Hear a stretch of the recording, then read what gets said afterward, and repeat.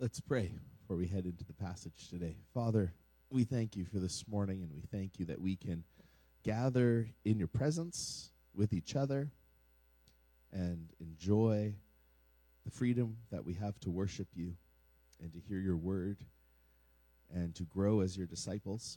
And we just pray this morning that you would open our hearts to follow you, to draw near to you, to have your word work in our hearts. We ask this in your name. Amen. Hey, Will, can you use a quiet voice? Okay, thanks. Love you.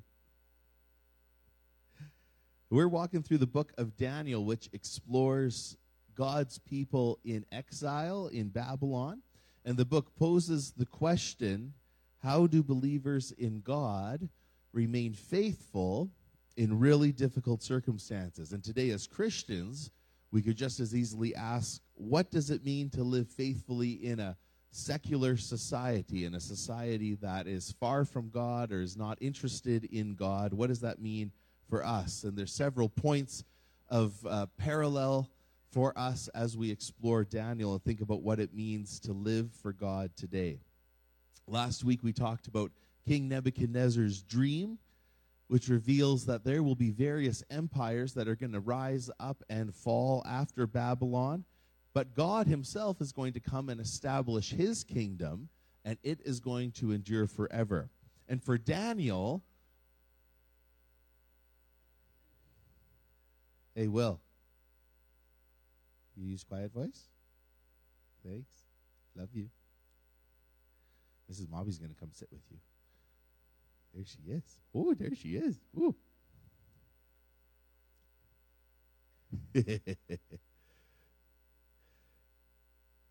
There's two reminders in that dream. For Daniel, it's a reminder that being in exile isn't going to last forever. The brokenness and the fear and the pain that his people are experiencing is going to come to an end because of God's faithful character. And for Nebuchadnezzar, it's this realization, as much as he is filled with his own pride and his own allure to power, his kingdom is not eternal. And he has to come to grips with that. And ideally, he should respond to God's lordship over all things. And we talked about some implications of that passage for us. First, that God's word says that the evil in our day will come to an end.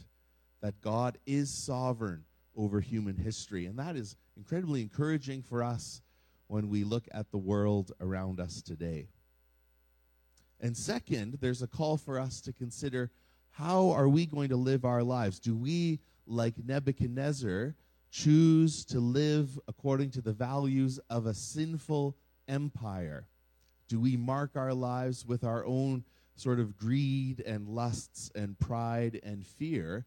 Or will we choose to find our identity in God's kingdom and live out his values of faithfulness and grace and love and hope? And so there's a call for us to decide, which empire do we live in, or are we loyal to? And the third thing we talked about was that Daniel, after this moment, is given a position of authority to seek the good of Babylon while he's there.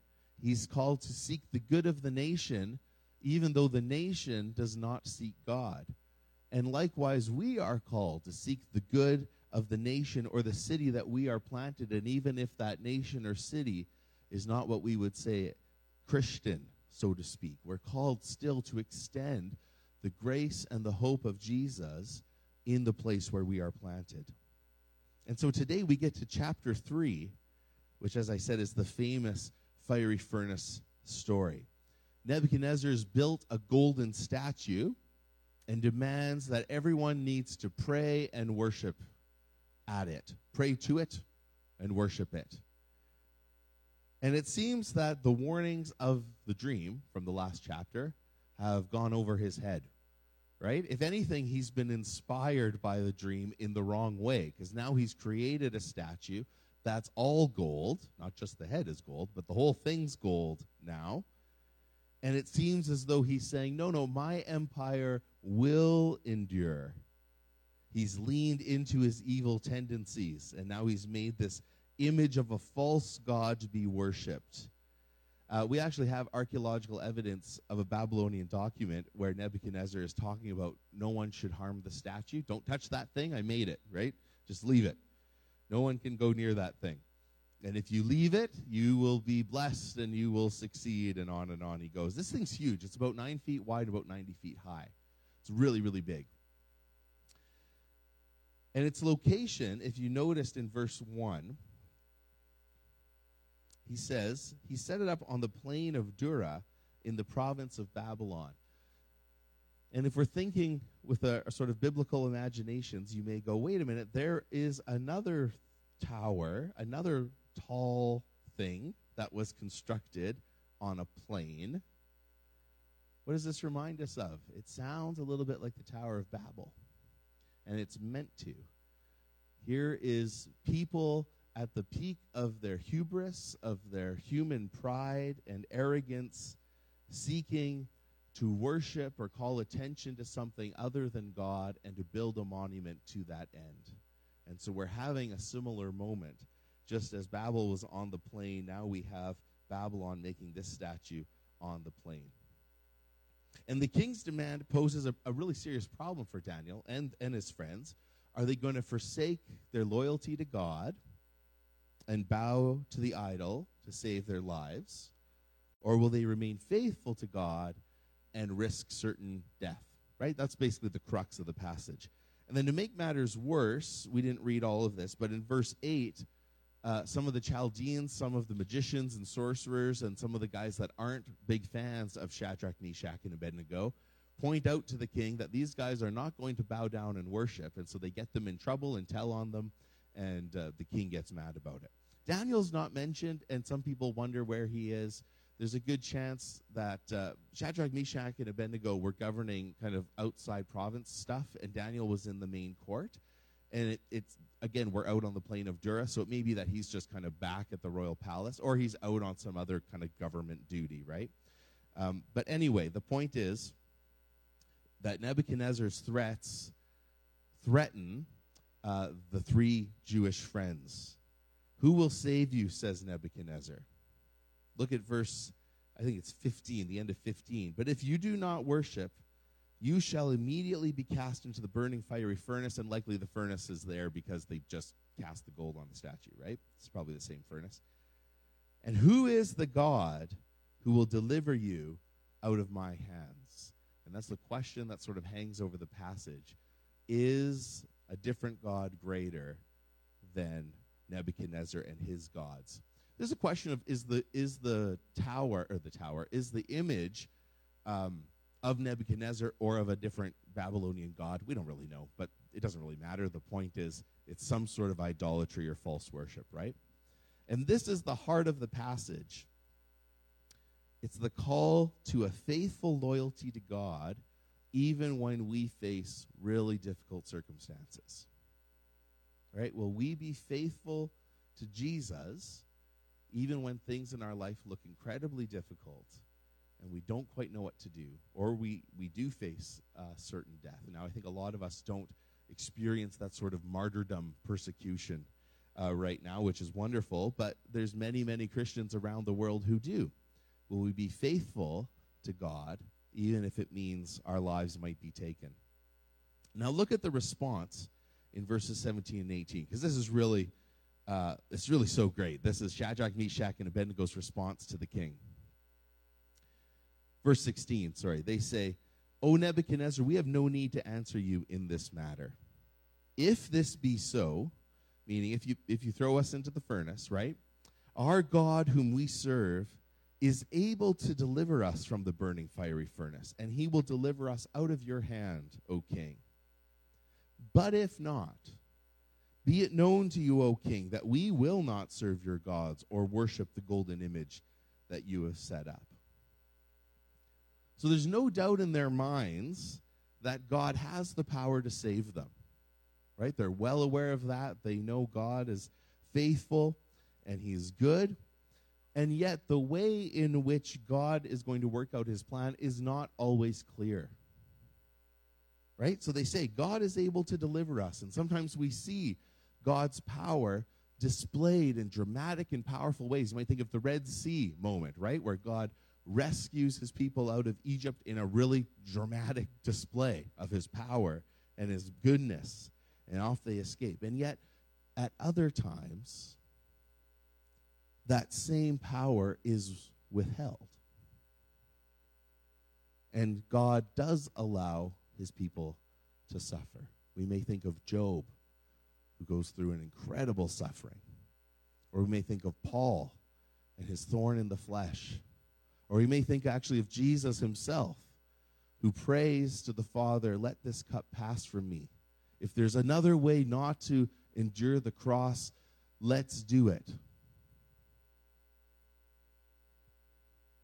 And this brings up a really important biblical truth for us, and particularly if you grew up in a Pentecostal or charismatic circle, this is really important for us to realize, is that Shadrach, Meshach, and Abednego know very clearly they believe and they have faith that God can save them.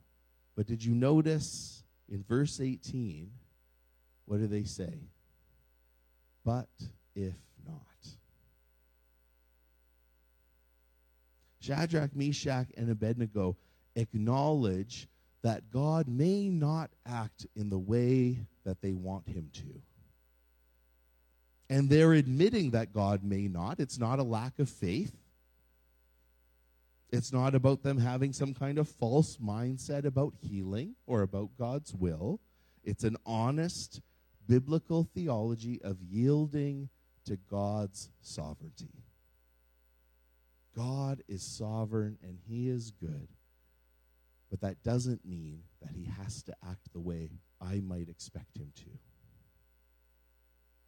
And this is key for us, that they have a loyalty to God and a devotion to him that is unflinching in front of the fiery furnace. Their trust and their hope in God is based in his character. It's not based on assuming that he has to act to save them, that he's somehow obligated to come through for them in this way. Or to put it another way, we could say they're not so obsessed with their own health or their own well-being or their own prosperity that God has to rescue them. Rather, they're willing to be killed for their loyalty to God if it comes to it. And so perhaps I think the most striking thing about this passage, and particularly verse 18, are those three words, but if not. God can save us. But if he doesn't, they're not going to presume God's will. And again, much like Jesus in Gethsemane, there's a willingness to yield to God's sovereignty. Jesus says, but not my will. Yours be done. And that is a biblical approach to suffering and to faith, which actually stands in blatant contrast to some of the false teaching that you will hear today in some sort of New Age or Pentecostal circles. One of the more dangerous false teachings out there is called the Word of Faith movement. You've maybe heard of that.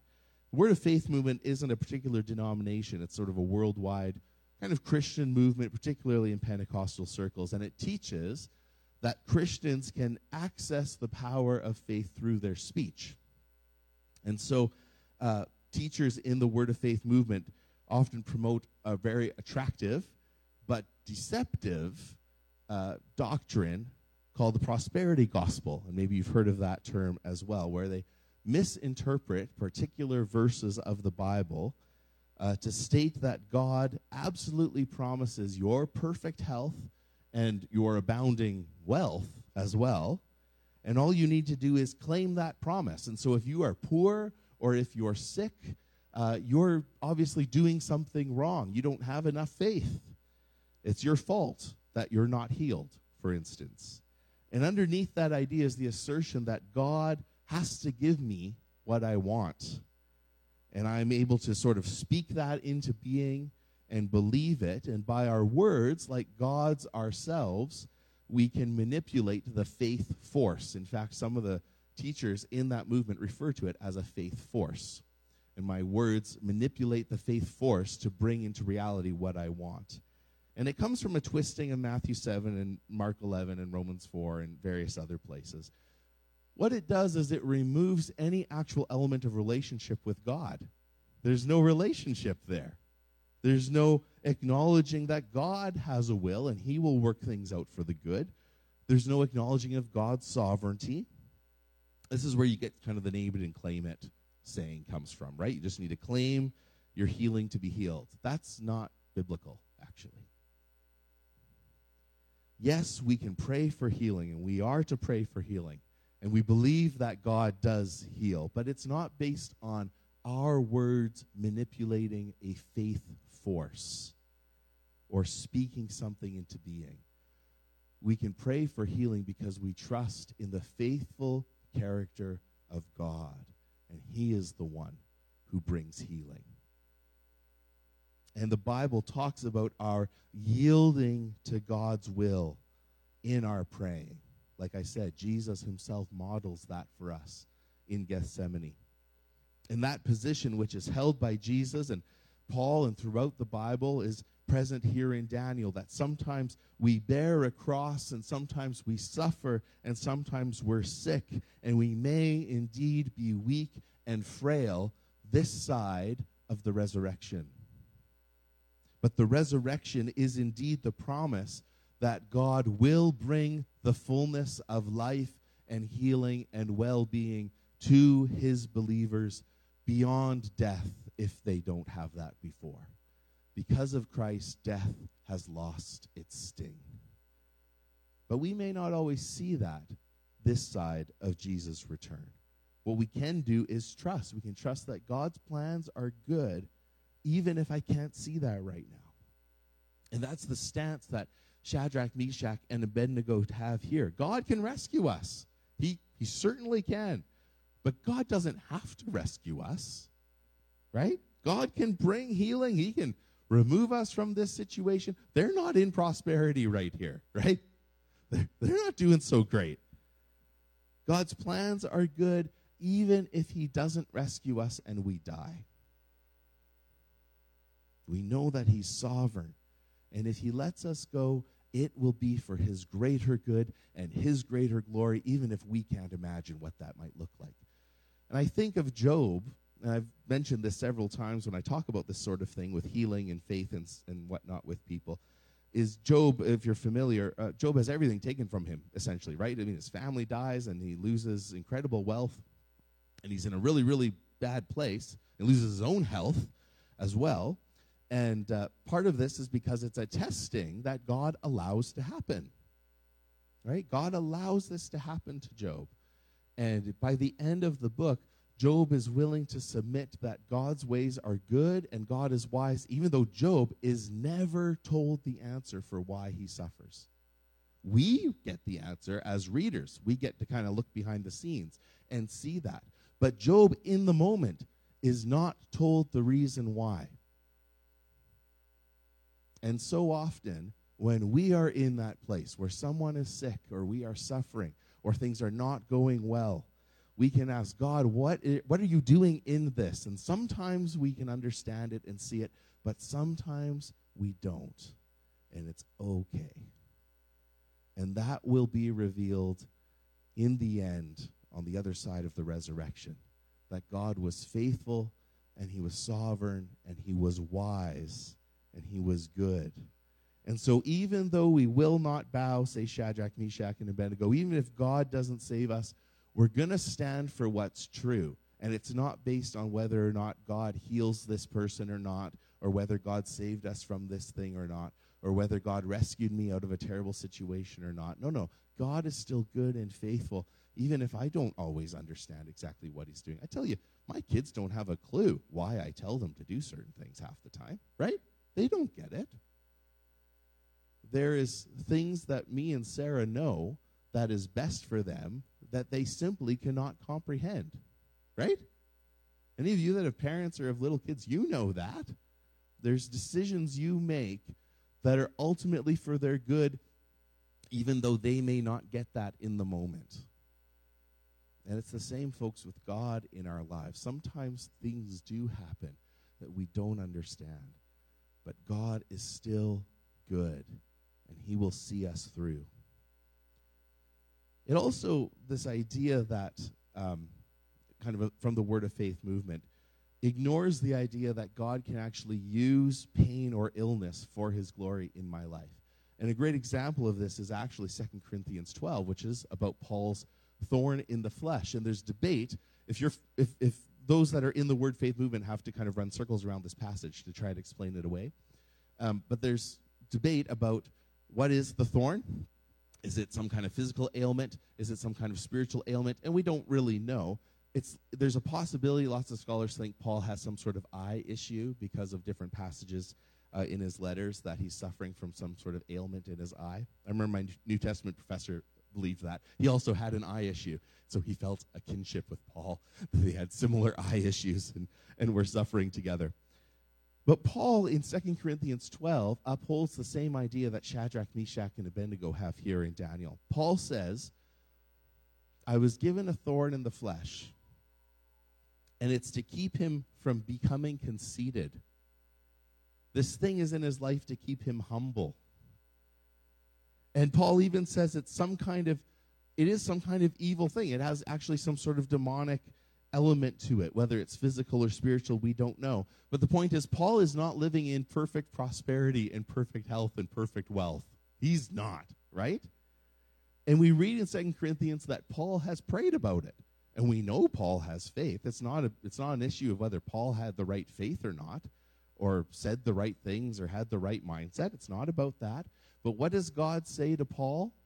As Paul has prayed that God would take this thing away from him, God says, my grace is sufficient for you, for my power is made perfect in weakness.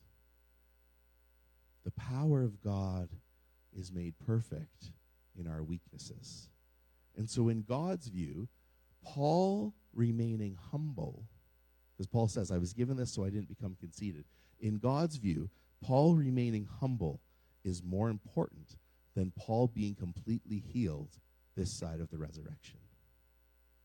God can use our brokenness and indeed our illnesses to shape our character and to grow us and to sanctify us, even though that may not make a lot of sense to us, this side of things.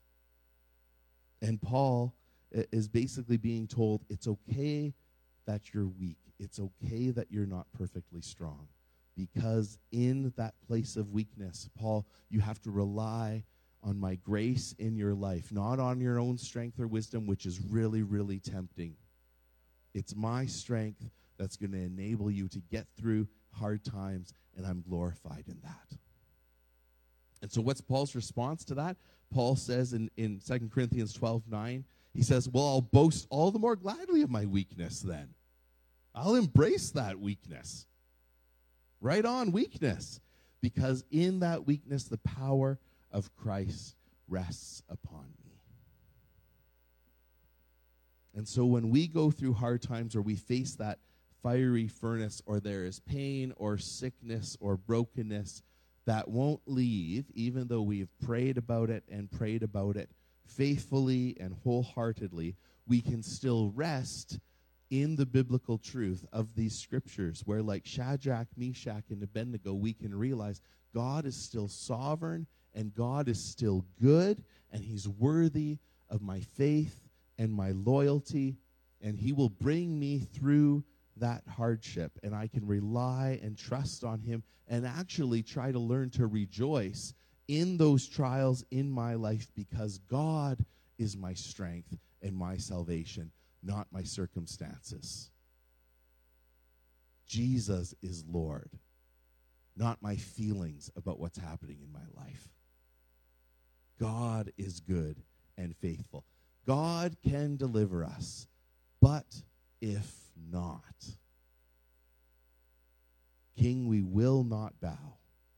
We have faith in God, we trust him, and we will pray and seek and ask, but we will also yield, right? We will yield to God alone who's sovereign.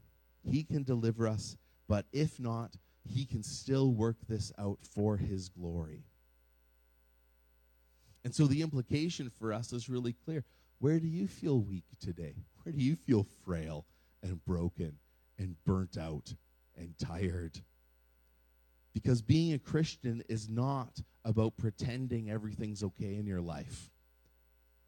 Being a Christian is not about ignoring the difficulties you're going through. It's about acknowledging the real challenges and struggles, but recognizing that God is still faithful, and Christ promises the assurance that he is with us always, even to the end of the age, and it will be well in the end. In response to that, of course, Babylon rages and Nebuchadnezzar tosses them in the furnace. In verse 24, King Nebuchadnezzar was astonished and rose up in haste, and he declared to his counselors, "Didn't we cast 3 men bound into the fire?" And they say, "Yes, O king." He answers, "But I see 4 men unbound, walking in the midst of the fire, and they're not hurt. And the appearance of the 4th is like a son of the gods." And there's a question here, is this a Christophany, which is a physical appearance of Jesus before his incarnation, or is it an angel of some kind? We don't know exactly.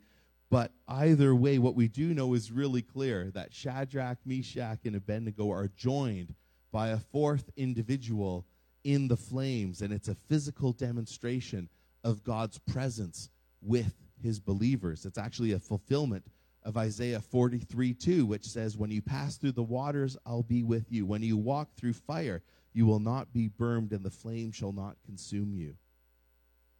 And that promise that the Lord is present with us in the trial still holds true today. Even if God doesn't rescue us the way we might like, he's provided a way out of that which would completely overwhelm us, which is the way of salvation and life through Jesus, his son. That the greatest monster we could face is our own sin and the power of death. And God has won the victory over those things. And so when we come to him and we repent of our sins and we confess him as Lord of our lives, even if we face persecution and sickness and death, and knowing that someday we will die, because of Jesus, we know we will be resurrected, healed, and whole and alive when Christ comes again in glory. We may not be immediately rescued or healed or especially prosperous, but in Christ we know and have the assurance that even if we pass through death, we will know life again at such a time as he renews us all, when he promises to wipe every tear from our eyes and to make all things new. And so that question that Nebuchadnezzar poses, who's the God that will deliver you out of my hands, has been graphically answered. It's the true and living God. He alone is faithful and trustworthy, and he alone can save and provide. Whether he does exactly what we hope in the moment, or whether we put our assurance knowing that he will save us even beyond death through the resurrection. He's good and he's faithful. And so to wrap this up, just 3 quick implications for us. The first one I just want to ask again, is there an area in your life where you need to yield, like Paul and like Shadrach, Meshach, and Abednego, yield to God and receive his grace and his strength even as you are feeling particularly weak and frail? Where is that place in your life where you need to say, okay, Lord, I need to just yield to you. I'm going to continue to pray about this area, and I trust in you, and I'm going to continue to pursue you. But, Lord, I realize you're sovereign and you're good. I'm just going to yield to you in this area.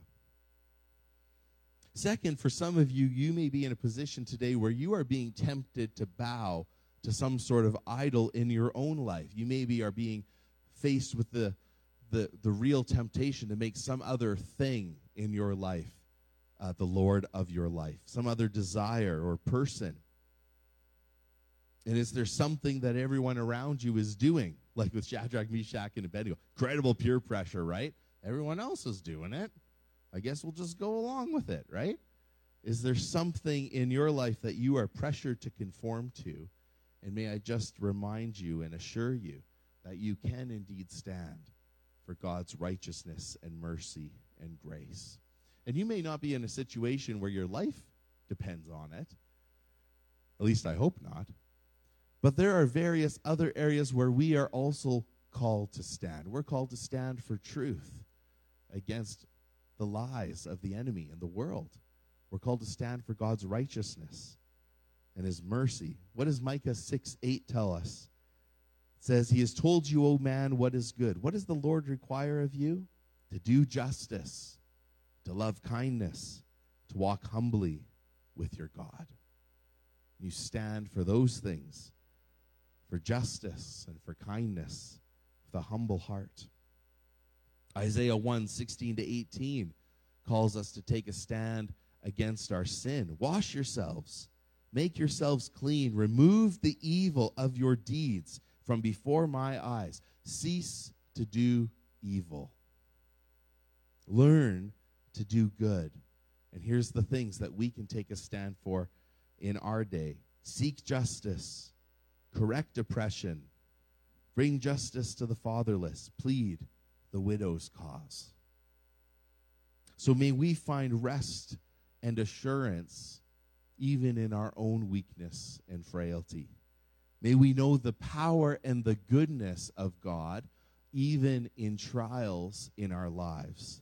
And may we stand and do that which is close to God's heart, to walk humbly before him, to stand for justice and mercy, to cease from evil, and to do good. Amen. Let's pray to that end.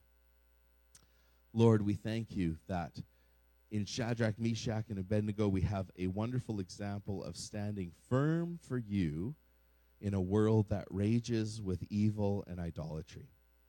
And Lord, much of our world today is so similar, where there's so much that would pull us away from a wholehearted devotion to you. And so I just pray this morning, Lord, that you would give us wise hearts, Lord, wisdom in our hearts to discern the temptations around us so we can stand firmly for you. Lord, I thank you that we can trust in your goodness and your grace, but we also can yield to you, Lord, that sometimes in life you allow things to happen that don't always make sense. But God, you're still good. And so we, like Job, can recognize you're still wise and you're still sovereign, even in the brokenness of my life. Jesus, we thank you that there is healing and hope in you, and we can come to you and pray, Lord, that you would set things right. And that so often, Lord, you do. We see your kingdom come already here and now. And yet, Lord, we also recognize that your kingdom is not yet here in its fullness, and we wait with anticipation for your return, when you will make all things new and wipe the tears from our eyes and set things right. Lord, we thank you for the hope of the resurrection, so that even when our loved ones pass away, or we ourselves eventually pass away, Lord, we know and trust that you've got us. We think even just this last few months of loved ones here in our church who have passed away, Lord, and we thank you that they are in your presence and that they are now whole and healthy and healed. And that promise of life and restoration has come true for them. And that, Lord, we thank you that at the resurrection we will see them again in new resurrected bodies. Lord, that's our hope. And that's what you've shown us through your resurrection, Jesus. And so, Father, we rest in you, and we pray that as we think on this passage, you would give us wisdom for navigating the issues we face in life. And like Shadrach, Meshach, and Abednego, Lord, we pray that you would help us individually and us as a church to stand for you and your righteousness and your justice, and help us to do that with humble hearts, not with arrogant hearts like Nebuchadnezzar, but humble hearts because of you and your faithfulness. And Lord, with the words you taught us, we pray together. Our Father, who art in heaven, hallowed be thy name. Thy kingdom come, thy will be done on earth as it is in heaven. Give us this day our daily bread, and forgive us our trespasses, as we forgive those who trespass against us. And lead us not into temptation, but deliver us from evil. For thine is the kingdom, the power, and the glory, forever and ever. Amen. Amen. Would you stand with me?